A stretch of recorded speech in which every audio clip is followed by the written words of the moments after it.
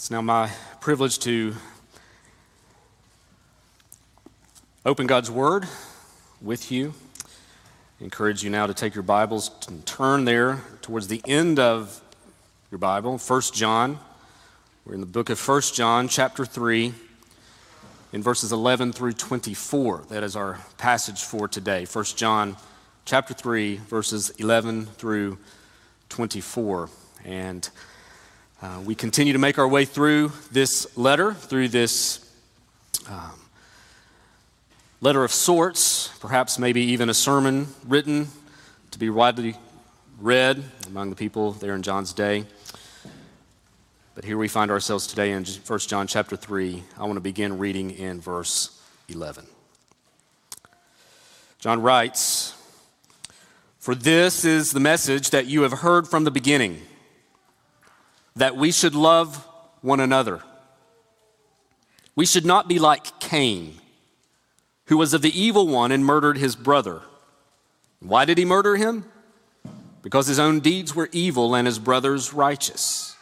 Do not be surprised, brothers, that the world hates you.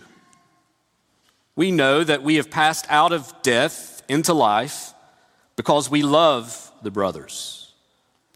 Whoever does not love abides in death.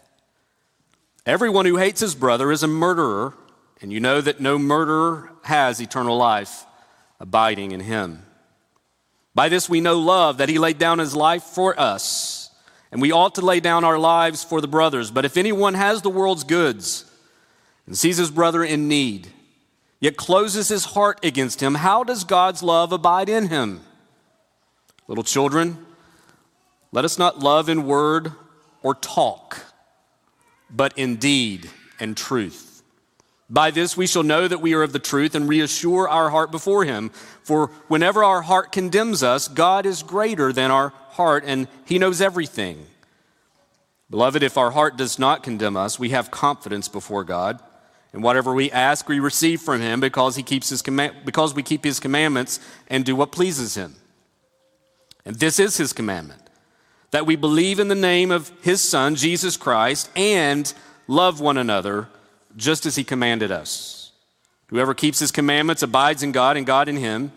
And by this we know that he abides in us, by the Spirit whom he has given us." Let's pray. Father, we thank you for your word, and we thank you for this passage, that it would instruct us in the call that we have, the command that we've been given to love one another. So Lord, would you give us eyes to see and ears to hear and hearts to receive? Transform us that we would be more and more a people who love well. We pray this in Christ's name. Amen.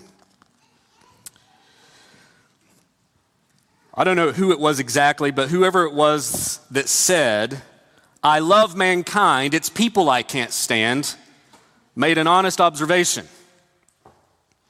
The call we have to love people can be a huge challenge. People are difficult. People are messy. People are needy. Even church folk can be hard to love. Our own family members can push our capacity to love them well, even to a breaking point at times. Yet, as Christians, we are called to love one another. No strings attached, no prerequisites given. We are called to love those who are easy to love and those who are difficult to love. We are called to love, not when it's convenient, not when we get around to it, but we're called to be a people marked by love for others. The calling we have to love others, regardless of how they may or may not love us back, is uniquely Christian. Ira Gillette was a missionary to East Africa in the mid-1900s.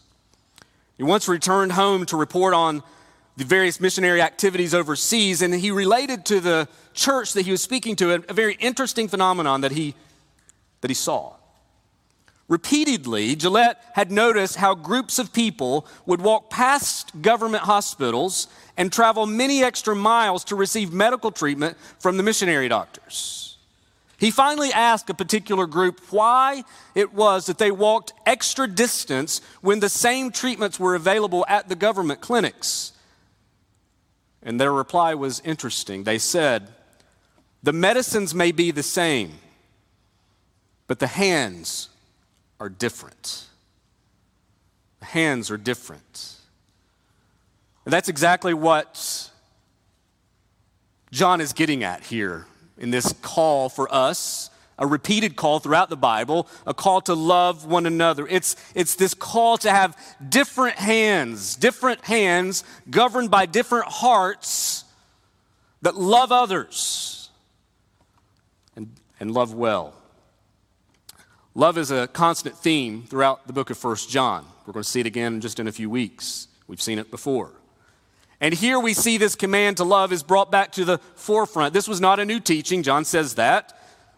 For this is the message that you have had, that you have heard from the beginning. Go all the way back to the beginning of the scriptures. There in Leviticus 19, we see this call to love one another. It was not a new teaching. It was a teaching that was being reiterated time and time again, that was uniquely Christian, and that was to mark those who follow Jesus. And that, friends, will simply be our focus this morning. As Christ followers, we are called to exhibit a Christ-like love.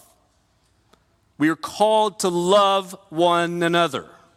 And in this calling that we have to love one another, that we see that there in verse 11, this is a message you've heard from the beginning, that we should love one another.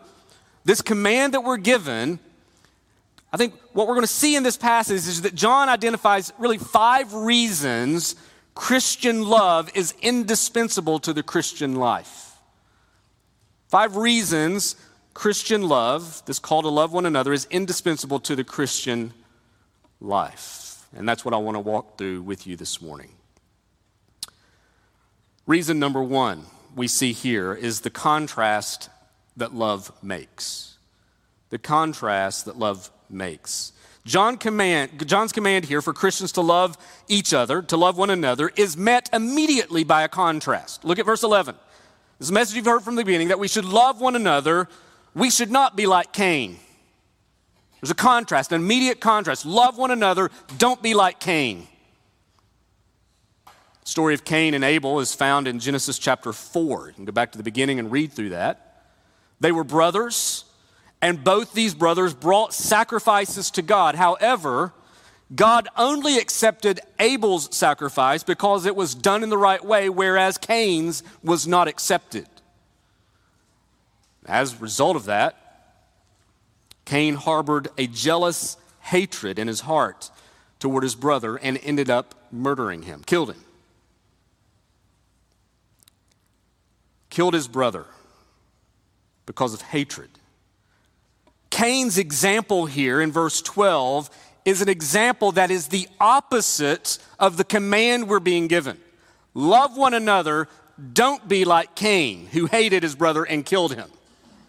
He's the example here of the opposite of love. He was marked by this hatred towards someone who did what was right in God's eyes and therefore murdered him, and there, as a result, failed this test of love.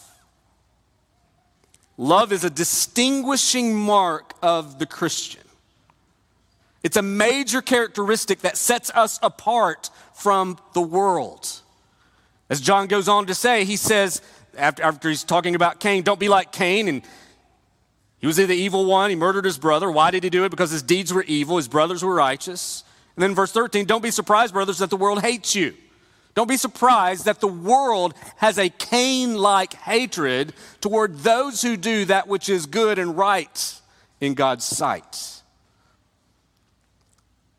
He's making this contrast here. Love is Christian.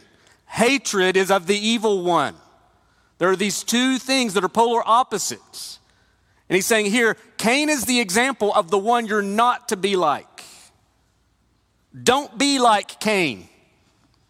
Don't harbor a hatred in your heart a jealousy, an anger in your heart towards others that could lead to murder. We know Jesus talks about that in Matthew chapter 5, he talks about anger being equated to murder in the heart. It's a clear warning for us. It's an interesting one because you have the command to love marked by this contrast of Cain, who hated, and it's a warning for us. It's a command and a warning. Love one another, don't hate. Don't be like Cain. Friends, I think this is a helpful command for us because in many cases, we can be more like Cain than we tend to think. Have you ever resented someone that seems to be doing everything right in a godly way? I have. It irritates me that they seem to walk in righteousness better than me, right? You ever had that kind of attitude towards someone where you're like, man, they just always pray, they always witness, they always seem to be doing things, scripture comes out of their mouth, and you just kind of get irritated that they're walking in righteousness, at least outwardly. They seem to be always thoughtful, prayerful, hopeful, joyful, faithful in all that they do. Has a righteousness, a true righteousness exhibited from another Christian ever bothered you?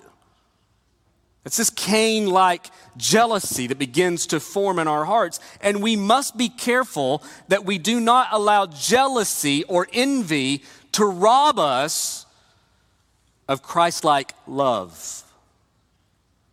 The Christian is called to love one another with no strings attached. Those who resent, those who are jealous, those who are envious are walking down a dangerous path that leads to hatred and worse.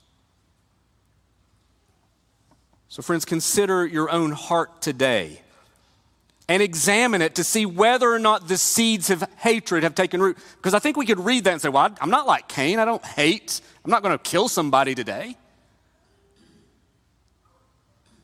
Brothers and sisters, we need to understand what was at work in Cain's heart long before he took the life of his brother. He was walking in a heart attitude that had a resentment because his brother was walking in righteousness, pleasing the Lord, and he despised it because he wasn't like that. He had evil in his heart. So take this command that we should love one another, but also take it with this contrast of warning here. Love one another, don't be like Cain. Not in the sense of just killing someone, don't do that, but be aware of the heart factors that are at play long before that even happens. The envy, the jealousy, the anger, hatred. Are you harboring hatred in your heart towards another? John is telling us that is not Christian. That is not of God. So we see that the contrast that love makes, it distinguishes very clearly apart from the one who hates. Love one another. Number two, we see the confirmation that love brings. Verse 13, do not be surprised, brothers, that the world hates you. Don't be surprised that the world, being like Cain in many respects, hates righteousness. We know, verse 14, that we have passed out of death into life because we love the brothers. Whoever does not love abides in death. Everyone who hates his brother is a murderer.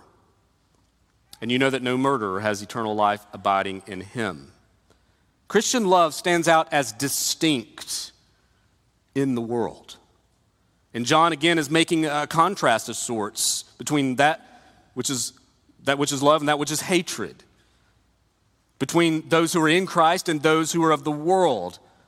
And he goes on to say that love is not only a command, love one another, it's a confirmation. Those who love are marked by life, not death. Love is the mark, a very important mark of one who abides in life, abides in Christ, whereas hatred is the mark of one who abides in death. I think John is giving us a very important test here regarding our Christian assurance. He's saying that love is a proof that one belongs to Jesus. It's the fruit of the true Christian. We know that Galatians chapter 5, that the fruit of the Spirit is love. The opposite is true. If you lack love, if love is not a trait of who you are, then you are demonstrating that you have not passed from death to life. And in John's mind here, there are only two types of people in the world, those who love and those who don't, those who hate. The true believer loves. He loves God, he loves people, loves neighbors, even, as Jesus says, we're called to love our enemies. In John chapter 13, verse 35, Jesus says, "By this, all people will know you are my disciples." How? If you love one another. Not if you attended Sunday school 50 weeks out of 52. Not if you know your Bible verses for the week. Not if you do this or do that. He says, people are going to know that you're truly my disciples, that you're truly Christians, that you've been brought from death to life if you love one another. Love is that characteristic that says Christian. It's an important litmus test. Do you love others? Think about that question. It's an important one. It's a good one.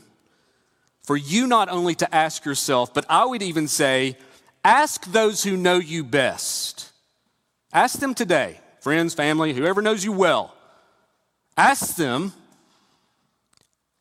if you exhibit love well. And if you're one of the ones being asked, be honest. Be honest. It's a mark of a Christian. We want to know, right? We want to know, am I loving? I think we give ourselves high marks, right? If you're going to grade your own paper, hey, I'm going to make an A. But ask someone who knows you well. Hey, am I a loving person? Where do I lack love for others? This is one of those things you don't want to ignore because it's central to our identity as believers. Now listen, not everyone is going to exhibit love in the same way.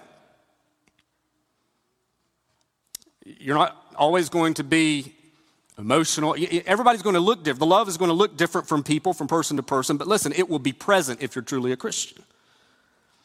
It will be present. Love is the way of the believer.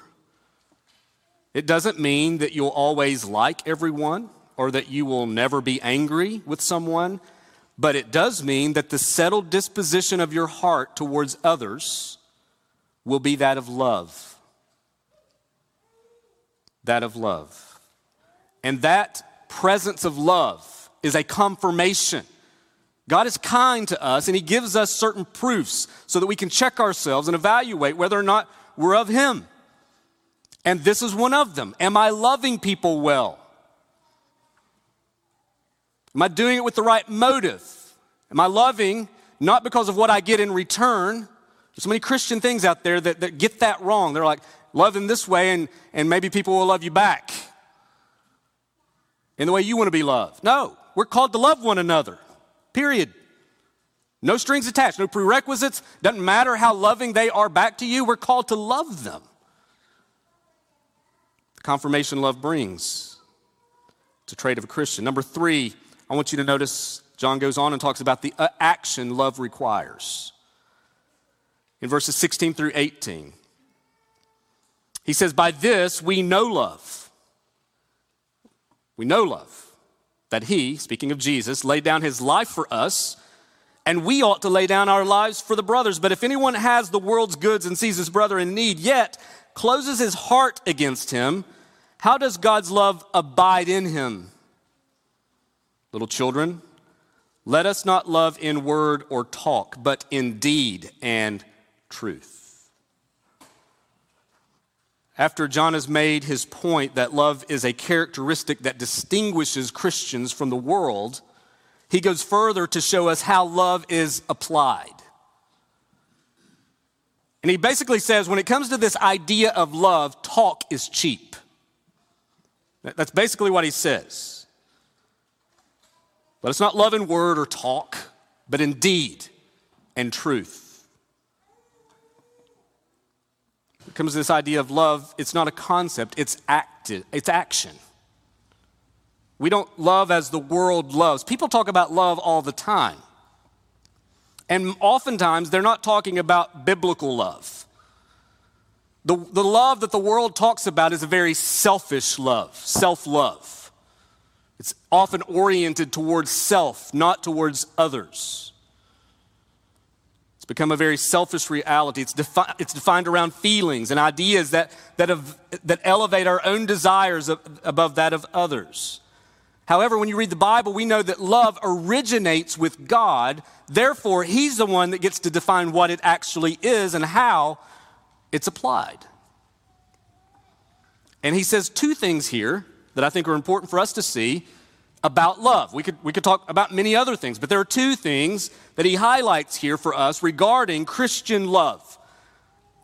Attributes of Christian love that are different than what we see in the world. Number one, He says that love is sacrificial. Love is sacrificial. He says, by this we know love. He's about to say by this example, right? By this. How do we know what love looks like? That He laid down His life for us. And we ought to lay down our lives for the brothers. While self-love is that which dominates our culture and values today, the love God calls us to is sacrificial in nature. John says, by this we know love. He points to Jesus giving His life as a sacrifice for sinners on the cross. Jesus Himself spoke of this kind of love in John chapter 15. Verse 12, He said, this is my commandment, that you love one another as I have loved you. So Jesus says, love one another like I loved you. And then He goes on to say, greater love has no one than this, that someone lay down his life for his friends. So what you see here is this. Just as Cain was the example of what love is not, Jesus is the example of what love is. Cain was out for himself. Jesus was given for others, laid down His life. Paul reinforces this in Romans chapter 5, verse 8, where it says, God shows, He demonstrates His love for us in that while we were still sinners, Christ died for us. So friends, if you want to understand what this call to love looks like, look no further than the gospel of Jesus Christ. The perfect Son of God sent from heaven to live life as a man on this earth perfectly, and yet died on a cross bearing the weight and penalty of sin as a sacrifice that we might be cleansed of our sin and welcomed into God's family. Love is a self-denying, sacrificial act that does good for the sake of others. Love is that. It's when we give ourselves for the good and for the well-being of others without any expectation of something in return. It's not arbitrary. Love leads us to give ourselves to meet the needs of others, even at our own expense and peril. Now, think about this example. Imagine you were sitting on the edge of a pier. You're just sitting there, enjoying the day. Maybe not today, it's a little warm, but you're just sitting there, enjoying the day, and someone runs past you off the pier, jumps into the water, and in order to prove their love for you, they drown. That would be really strange. Like, you weren't drowning, you were sitting there, enjoying the day. But they wanted to prove their love for you, so they do that. That would just be odd. We would not equate that as loving. We would equate that as being really weird. That's not love at all. But imagine this, though. Imagine that you had fallen off that same pier, were in threat of drowning, and this same person runs and jumps to save your life at the risk of their own and saves you. At that point, we would see love in action. because it's sacrificing one's own safety for the good and the well-being of another. It's sacrifice. There's not a sacrifice in the previous example, but this would be sacrificial. There's a connection between the sacrifice which love makes and the necessity that warrants it. And we think about the sacrifice of Jesus. The reason that Jesus' own sacrifice on the cross is the greatest demonstration of love is because at the cross, Jesus was not dying some arbitrary death just as an expression of his love for us. I mean, that would be weird. Had we not sinned and fallen short of God's glory, and Jesus said, I think the way I'm going to show my love for you, I'm going to die on a cross. That would just be odd. No, he's dying to pay a payment, to pay a penalty that was on us. We were under the burden of sin and its consequences. And Jesus goes and he takes that upon himself as an expression, as a sacrifice, as a sacrificial expression of his love for us. He meets a need that we had sacrificially. He pays that payment. And so, say all that to say this, is that the kind of love that you demonstrate for others? Is that the kind of love that flows from your heart? Sacrificial kind of love. Seeking to meet people where they are, even at the cost of your own well-being. Or does your love have strings attached? Does your love carry terms and conditions with it? See, the kind of love that we're called to doesn't have strings attached. It doesn't have terms and conditions. It gives ourselves for the good of others. It denies self and it sacrifices, just like Jesus did for us. Love is sacrificial, not selfish. Number two, love is practical. Love is practical. Again, John's saying, he says, we ought to lay down our lives for the brothers. There's the sacrifice. But if anyone has the world's goods and sees his brother in need, yet closes his heart against him, how does God's love abide in him? You see somebody that has a need and you're like, I hope that works out for them. He's saying, how do you have the love of God in you if you see a need and you don't seek to meet it in some way? Little children, let us not love in word and talk. Talk is cheap. But let's love in deed and in truth. Love compels us to do good to others. David Allen said it quite well in his commentary on this text. He said, saying we love everyone in general may become an excuse for loving no one in particular. I think that's something we Christians need to hear. We talk about love a lot as Christians. Yes, I love people. But I think sometimes we so generalize love at that general level that we love no one well in particular. The church today is often characterized by a polite civility, not necessarily a genuine sacrificial love. Love, brothers and sisters, is deeper than polite civility. The nature of love is one that listens, one that looks, one that cares, one that is empathetic, one that gives, and one that acts. Again, John says that if we have the world's goods and see our brother and sister in need, yet we close our hearts against them, how does the love of God abide in him? The kind of love Jesus calls us to compels us to minister to the needs of others. Listen, love is meaningless without action. That's John's point there again in verse 18. As John calls his readers to love in practical, tangible ways, again, what he's doing, he's giving the gospel as the motivation for that, isn't he? In essence, he says, Jesus gave his life to meet our greatest need. How then can we turn around and see our brothers in need and close our eyes? Literally, our feelings. More literally, our entrails. Like, how can we close off our feelings towards someone in need when our greatest need has been met at the cross?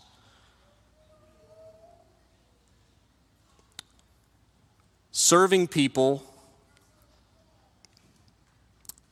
giving people food, shelter, water, helping people find jobs, tutoring, addressing social needs is not doing the Great Commission, but it is applying the Great Commandment. It's fruit of the gospel's work in our own lives so that we seek to meet needs around us. That's just what Christians do. Because we've been loved, we want to love others. Our hearts have been taken captive to Christ. And as a result, our hearts have been transformed by the power of the gospel. And as such, the heart that has been changed now controls our hands. You notice the language that John uses. See your brother in need and close your hearts against him. How does the love of God abide?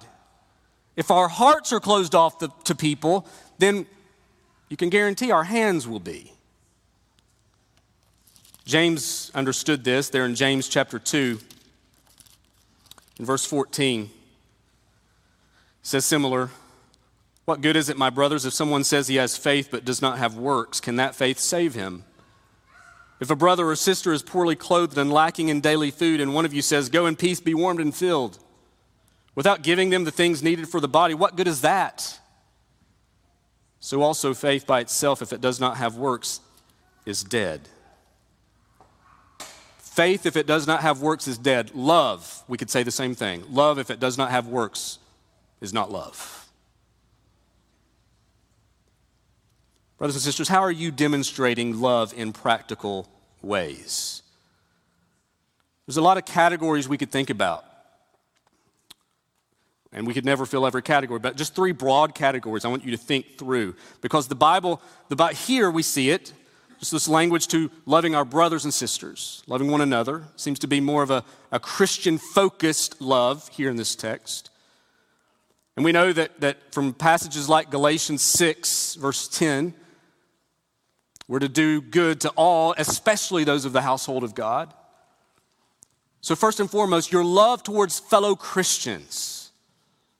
How are you loving fellow brothers and sisters? What does that look like? How well are you doing that? Then you think about the call to love neighbor, love our neighbor. Think about that exhortation that we have and then the example that we're given in the Good Samaritan.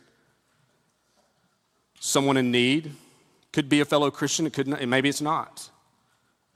How are we serving and loving compassionately our neighbor? And then you get to a passage like Matthew chapter 5, verse 43 and 44, where Jesus says, love your enemies. It's one thing to love those who do good to you, but I say love your enemies and bless those who persecute you. I think number one's fairly easy to do. Number 2 is more challenging. Number 3 is very hard. Just think about some examples. I think about Christians loving Christians well, just the way that you've mobilized to serve the Reichard family, and the ways that we have been praying and practical things that are happening. Just the way that you've mobilized for that effort is a glorious testimony to the love you have for a brother and his family. Think about loving neighbor. I think about the opportunity we have through work life to bless those in our community who are at disadvantage, who are struggling, how we can love them well by intervening into their lives at a pivotal moment with the hope of the gospel, but also in very practical ways to help them get a job. Think about our enemies, those who would hate like Cain hated his brother. Remember, he says, don't be surprised that the world hates you. This is verse 13. And then Jesus, you take all this and you say, well, those who actually hate you, we're called to love them too. That's Christian. There's many examples of that. I like what Preston Sprinkle wrote. He said, we love our enemies, do good to those who hate us, bless those who curse us, extend kindness to the ungrateful, and flood evil people with mercy, not because such behavior will always work at confronting injustice, but because such behavior showcases God's stubborn delight in undelightful people. When we love people who don't love us back, it's a display of God's love for the unlovely. Love is practical. It does good to those in need. Then I want you to see number 4, the assurance that love gives in verses 19 through 22. He said in verse 16, by this we know love. And then now in verse 19, he says, by this we shall know that we are of the truth and reassure our hearts before him. For whenever our heart condemns us, God is greater than our heart and he knows everything. Beloved, if our heart does not condemn us, we have confidence before God, and whatever we ask, we receive from him because we keep his commandments and do what pleases him. Some think that John has moved on somewhat to a different topic now in verse 19, and he addresses the conscience of the Christian. But I think that when you consider the passage, he still has the topic of love in his mind. Now, the interpretation of verses 19 and 20 have been quite a challenge as to what is John saying here. He says, by this, we shall know that we are of the truth and reassure our heart before him. So he's saying, here's a way for you to know if you are a Christian. So that's simple enough. For whenever our heart, though, condemns us, God is greater than our heart and he knows everything. That's the verse that has tripped people up. Even Luther and Calvin disagreed on what it meant.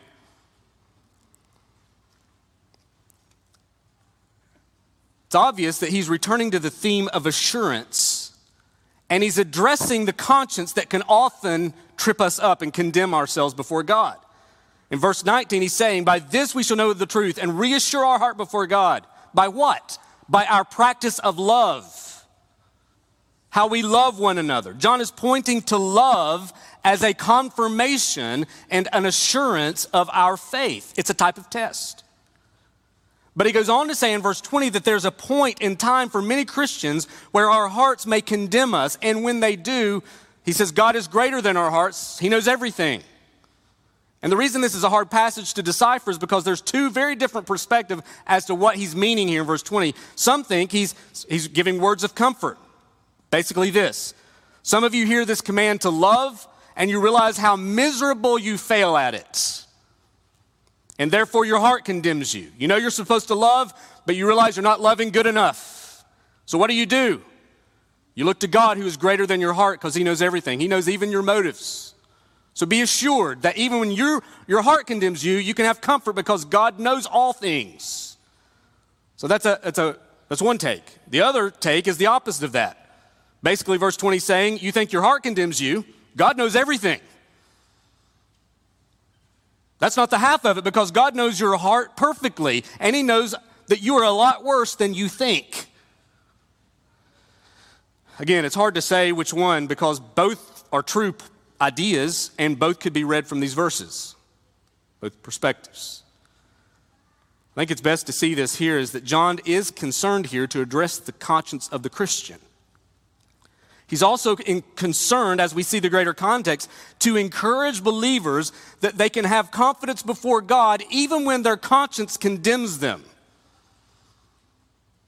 Some people's conscience is wound tight, right?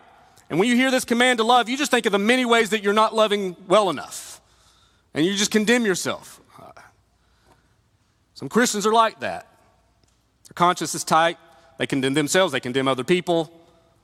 They're never good enough. And John's saying, hold tight.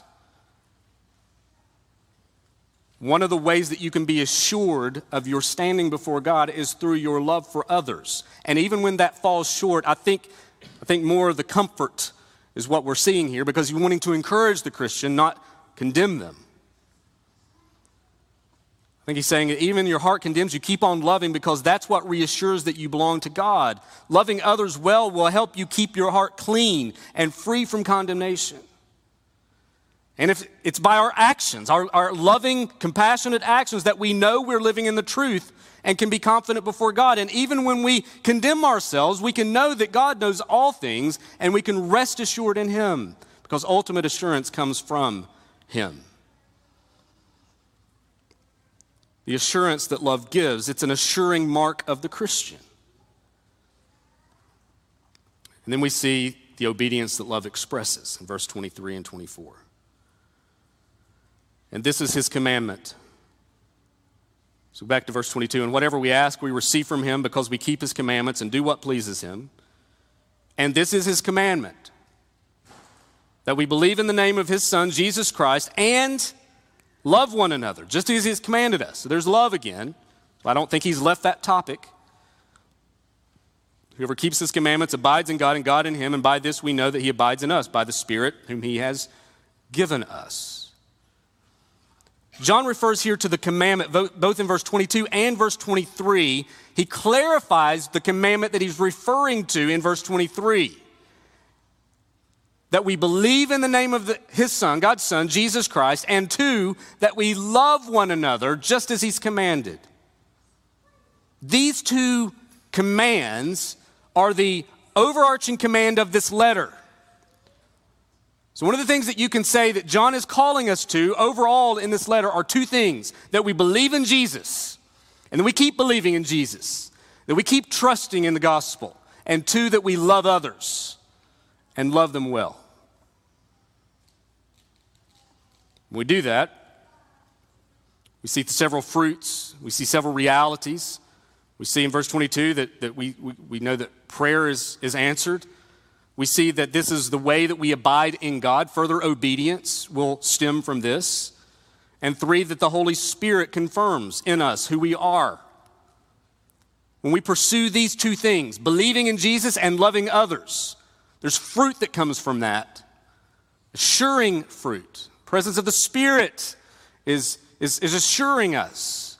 We will further abide in God. We will give ourselves over to further obedience in his commandments. Believing in Christ and having the impulse to love others are evidence of the Holy Spirit's presence in the believer. So friends, I just ask those two questions. Are you believing in Christ? Are you trusting in Jesus Christ alone, the perfect Son of God who came from heaven, lived a life of righteousness, died on the cross as a sacrifice, as we've seen, to pay the penalty of sin, so that all who repent of their sins and put their faith in him would have their sins forgiven and would be reconciled to God? Are you believing that? Is that your trust? Is that your hope? Because if it's not, forget everything else right now. That's what you need. You need to believe in Jesus. And only by believing in Jesus are you going to be able to love in a way that he commands. So if you're not a Christian, pause right now and cast yourself at the mercy of Christ. Trust in him. Believe in him. Be reconciled to God through Christ. That's the command that we're being given. Believe in Jesus. And two, are you loving one another? Is that evident in your life? Are you demonstrating the fruit of the Spirit and how you love those who are unlovable, and even those who are? Is it evident through your sacrifice, through your sacrificial ways, through your practical efforts, serving people's needs around you, whether it's your family, whether your friends, co-workers, neighbors, community?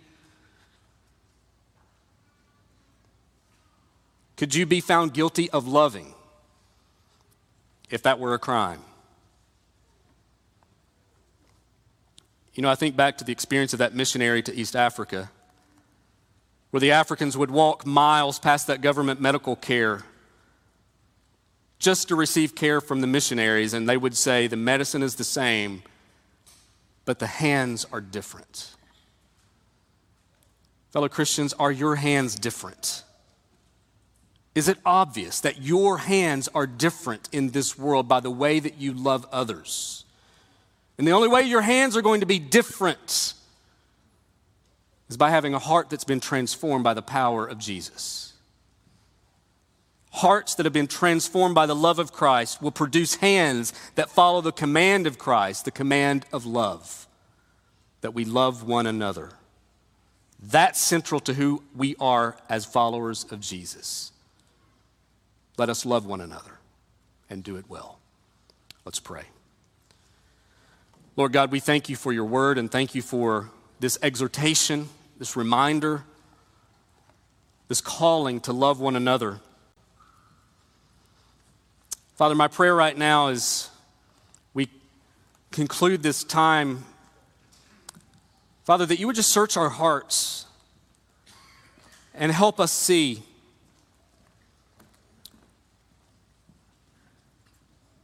how well we're doing in this area of love. Talk is cheap, Father, when it comes to love. Lord, everybody talks about love. But you command it, and you command it in a very distinct way. So, Lord, would you search our hearts, our lives? Would you help us see if Christ-like love is flowing from us? And if it's not, Lord, would you help us to confess that and repent? Father, that we would meditate deeply upon the love of Jesus for us so that our hearts would be motivated by a gospel love. Father, it may be that some are here and they hear this command, these two commands, to love one another, but also to believe in Jesus. Maybe there's someone here today that's not been believing in Jesus. Maybe they realize this morning for the first time that they are a sinner before you, guilty of rebelling against the Creator. Father, would you help them see that their only hope in this life and in the life to come is to be forgiven of their sins through Jesus Christ? Would you lead them to faith in Him today? And for those who have believed, would you help us to be a people marked by love? Would you help us to be a church that is characterized by love? Lord, not mere politeness, but genuine, sacrificial, giving love. For your glory, we pray. In Jesus' name, amen.